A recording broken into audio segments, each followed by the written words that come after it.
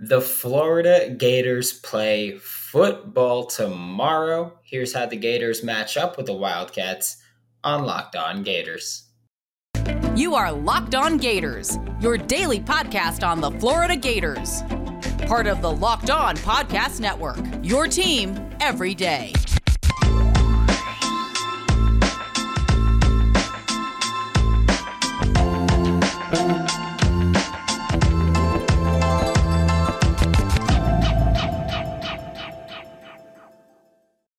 Hello and welcome back to another episode of Locked On Gators, part of the Locked On Podcast Network, your team every day. We're available daily and free, so thank you for making us your first listen of the day every day. Happy Friday. I'm Brandon Olson. Find me on Twitter at WNS_Brandon, written work with Whole Nine Sports and GiantsCountryofSI.com.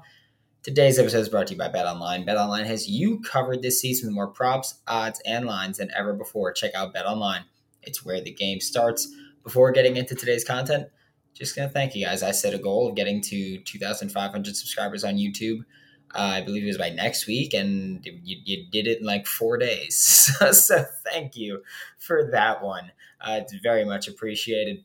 We're talking about this Florida Gators versus Kentucky Wildcats matchup. Sorry. Also, if you took a picture with me last week in Gainesville, send it to me on Twitter in a DM or the Locked On Gators Instagram.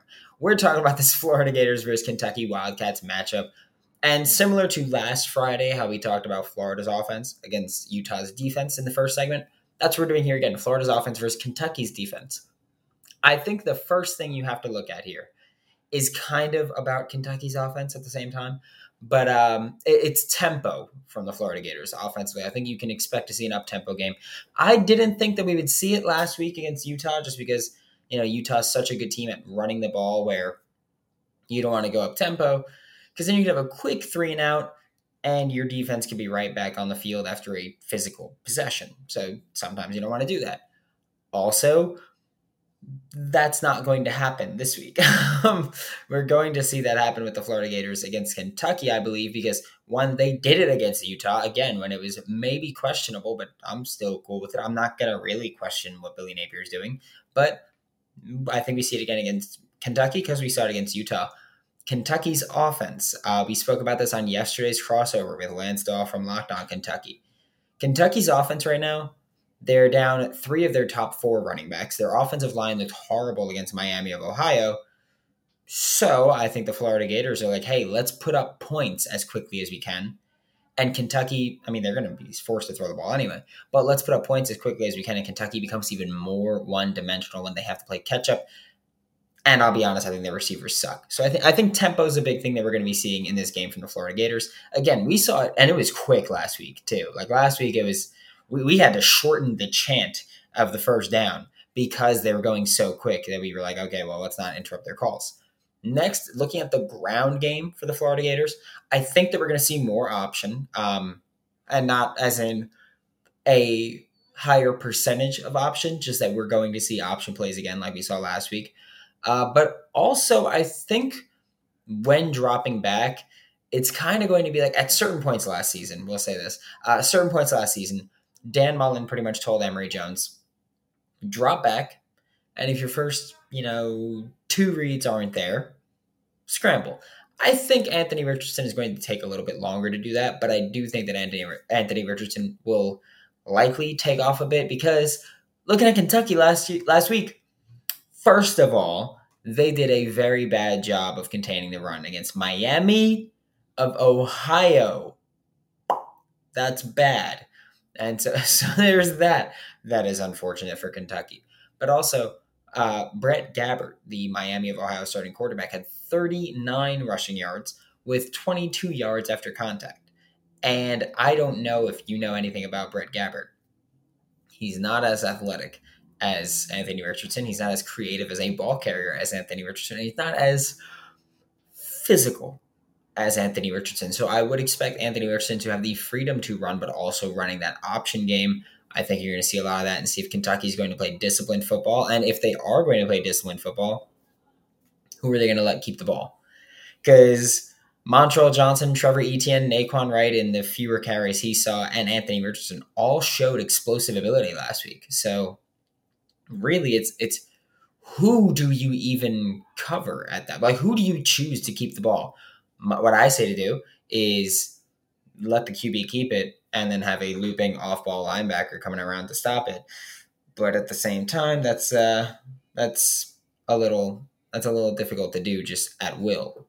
Miami of Ohio also had 3 carries against Kentucky that went for 10 yards or more, and I think Florida's a bit more explosive than Kentucky is, and then Miami of Ohio is on the. I know they're more explosive than Kentucky is on the ground, but I think they're more explosive than Miami of Ohio is on the ground. And so I think when you're looking at what Miami of Ohio did with an improved offensive line, an improved running backs, and an improved quarterback, you're looking at a team that could run the ball. I don't want to say at will or with ease. I feel like that's very dismissive of what Kentucky is capable of. But you're looking at a team that should have an easier time running the ball than Miami of Ohio did, and Miami of Ohio didn't have the toughest time. Airing it out now, when we're talking about the passing game, Kentucky's 2 slot corners were pretty good. I believe it was combined 3 catches on 4 targets for 14 yards, if I'm not mistaken. I talked about it yesterday in the crossover with Lance, where their slot corners were very good. Of course, they weren't going against Ricky Pearsall, but they were very good. I will say the outside corners for Kentucky were not very good. They weren't horrible, but they weren't very good. Outside corners for Kentucky against Miami of Ohio, they were targeted 13 times. They allowed 12 completions. And here's the thing. It was just 97 yards. So it was always short passes, and they made the tackle relatively quickly. But you're looking at a better QB with a much stronger arm, obviously. You're looking at better receiving weapons. And I think that just leads to more opportunity for big plays. We spoke about this yesterday in the crossover a little bit, and I was saying, I think Florida, this game, they need to push the ball vertically down the sideline. Like I know I'm always someone who's like, oh, Florida's got to push the ball vertically. You got to push the ball vertically. You got to test vertically. You got to test downfield, whatever it is. I think in this game specifically, you have to go down the sidelines. You make their corners work on the outside, and you make their corners have to commit to playing that run, and that opens up scramble opportunities as well if corners are playing down there. And then you also test their safeties and see what the over-top help is going to look like. Because if you can just challenge them in so many ways, you will be impossible to defend. And I think that's got to be a real key for Florida here, is just being menaces to the Kentucky defense. We're about to talk about this Florida defense and this Kentucky offense, which I'm admittedly not high on at all. But first, a quick word from BetOnline, because prior to the season, I was telling you all, take Florida's over. I was saying if you were smart, take the over when it was at 7 games. I said it when it was at 6.5 games. Take the over. I said if you want to be dumb, take the under. Right now on BetOnline, you lost out there, but BetOnline still has so many things you can bet on, like Florida winning the SEC, Florida winning the national championship, Anthony Richardson winning the Heisman. You can bet on Anthony Richardson's draft stock. You can bet on a lot. If you're Lee Sterling, love you, but Lockdown Bets, Florida easy under? Lee, come on, buddy. Head to the website today or use your mobile device to learn all about the trends and action. Check out BetOnline. It's where the game starts. Thanks again for making Locked On Gators your first listen of the day. Every day we are available daily and free wherever you listen to podcasts. And now we're talking about this Florida Gators defense against this Kentucky offense. And I think I know how Florida is going to approach this game. I spoke about it a lot during the offseason, and yes, we spoke about creepers coverage a lot, and those replacement blitzes, whatever you want to call them, sim pressures. Creepers specifically, we talked about a lot because, Utah didn't go as RPO heavy as I thought. I don't know if that's just what their offense is going to look like now, or if they were like, hey, Patrick Toney's probably going to call creepers a bit. Let's not do it, because that's a good way to negate it. We'll see if Kentucky does the same, because Kentucky is also an RPO heavy team. And here's the thing. Even if they don't go RPO heavy and Florida doesn't go creepers heavy, as long as you have that threat of doing it, you can maybe make them do their strength less, and that's what you really want to do as well. But I think defensively, we see a lot of zone coverage from Florida. Specifically on the back end, I think that you're going to look for a lot of zone, because you want to keep your eyes on the backfield because Kentucky's offensive line was bad last week. They reportedly are making some moves and changes along it. But here's the thing. Even if you do make those changes and you do make those moves, you've now got a new starting offensive line bunch against this Florida Gators defensive front, which, by the way, was not great last week. The pass rush last week was just bad. It was just very inconsistent. It was bad. But I think that they'll clean it up. I don't know why last week they kept lining up a yard off the line of scrimmage. I think that changes and that's fixed. But that's technical things that need to get touched up on, and that's what Florida needs help with. But I think you want to play zone defense because you can kind of keep your eyes on Will Levis that way, because I do think that this Florida Gators pass rush will get home. And Will Levis, although he doesn't necessarily scramble for much yardage, he does run behind the line of scrimmage a good deal, and he extends plays and he creates plays with his legs. And so if you play man coverage, it's the same reason you don't want to play man coverage against the Florida Gators, obviously to a lesser extent. But last week when Utah played man coverage, Anthony Richardson ripped them for a 45-yard touchdown on the ground.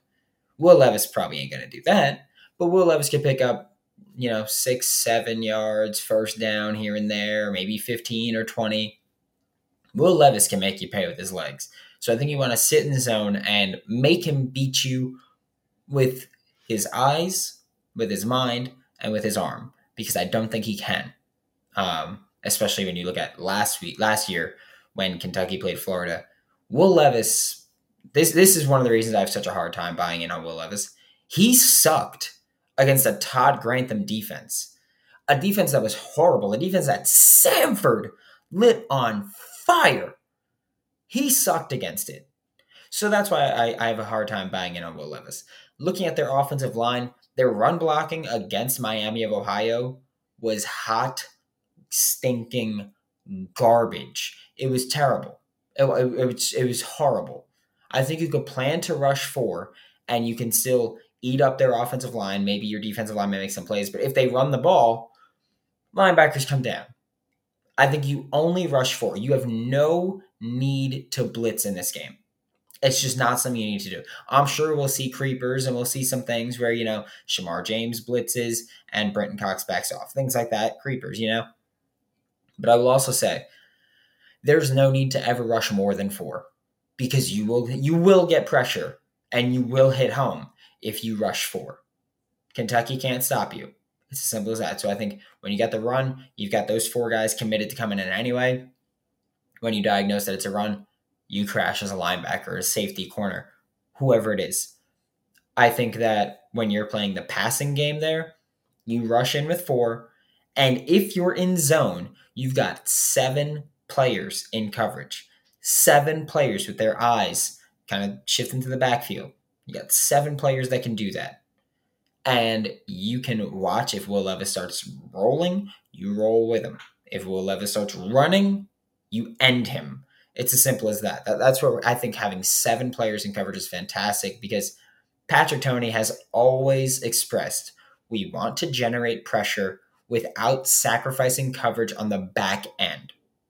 That's what you can do here without even doing creepers and sim pressures. You just line them up and mow them down, and you can get that pressure. As far as what specific coverages we'll see, we know that the Florida Gators will run a lot of quarters coverage. That's what they do. That's what Patrick Toney has always done. There's more man principles there. It's quarters coverage, cover 4. There's more man principles there with safety help over the top.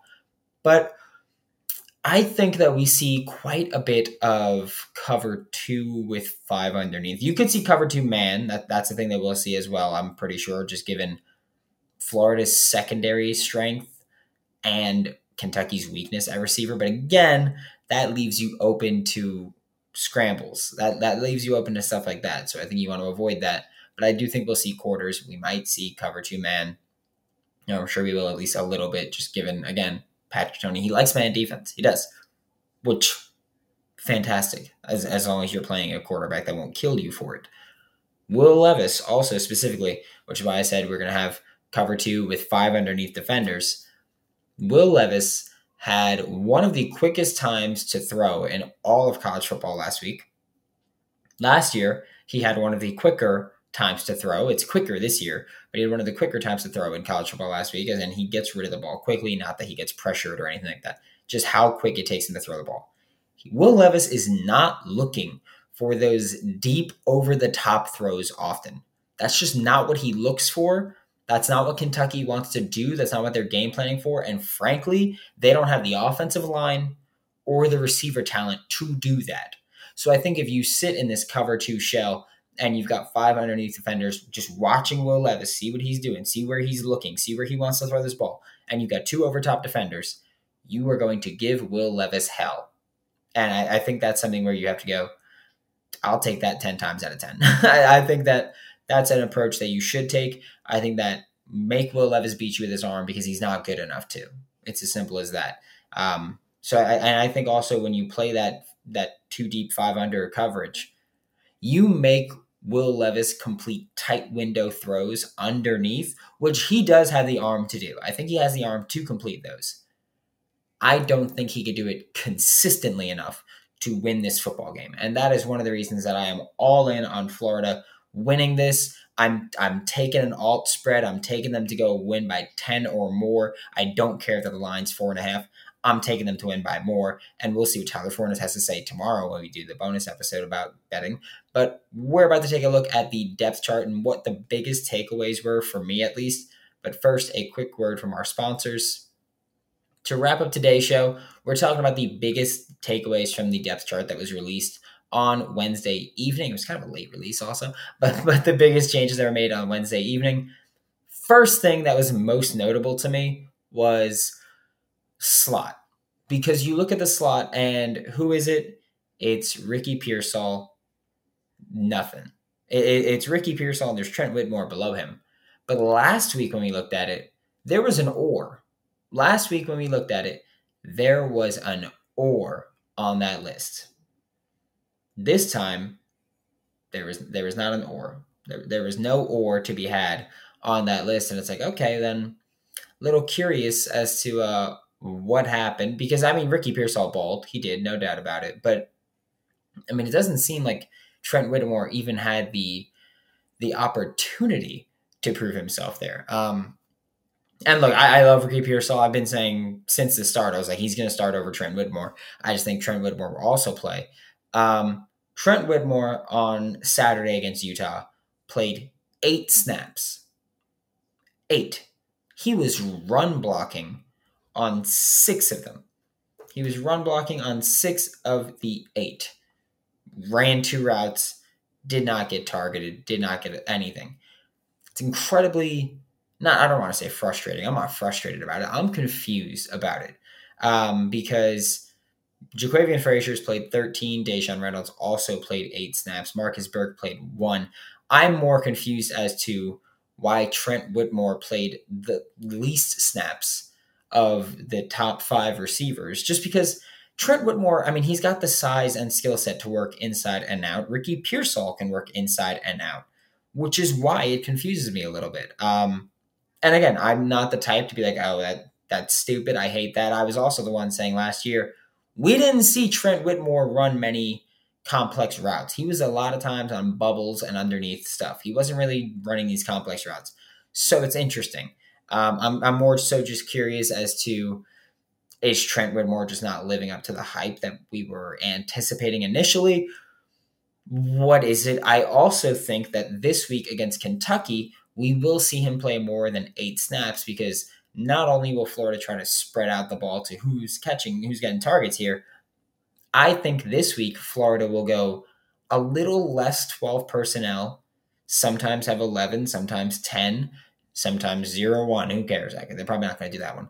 But I think you'll see more 4 receiver sets, which we didn't see a ton of last week at all. That's one of the reasons why other receivers also had such low numbers. Like the receiver that plays... the 4th most was it? You had Xavier Henderson playing 54 snaps. Xavier Henderson played 54 snaps. Justin Shorter played 52. Ricky Pearsall played 40. And then next with 13th. So I feel like the 4th most receiver playing only 13 snaps in a game in which your team had 65. Bit interesting. Again, not a bad thing. It's just a bit interesting. I think you see spread it out more and put more receivers on the field. And so Trent Whittemore would be that second slot receiver when there's 4 receivers out there. Running back, Lorenzo Lingard. You've finally made an appearance. Lorenzo Lingard is finally on the depth chart. He is running back 4. And I realized almost every day I get comments that are, where's Lorenzo Lingard? What's going on with Lorenzo Lingard? What's this? What's that? Here's the thing. I'm not saying he's bad. That's not what I'm going to say. I will say, I was told last season, during the season, last season, I was told Lorenzo Lingard is struggling picking up the playbook with Dan Mullen and that coaching staff. I don't know if this year's playbook is more complex or less complex. I haven't seen Dan Mullen's playbook, and I haven't seen Billy Napier's playbook. So I don't know which one's more complex or which one's less complex. I know last year he struggled picking up the playbook. Now he's there. He's listed as running back 4. We'll see if he plays. I think he will. I feel like if you're on that depth chart, you're going to play at least a snap or 2. You're going to, and I don't care that he was there 1 snap last week for the kneel down on offense. He plays special teams. He's on that second line. Yes, he's on the field at times, but we want to see him on offense and see what he can do there. Also, I want to leave the discourse open to maybe he's just not as good as we anticipated.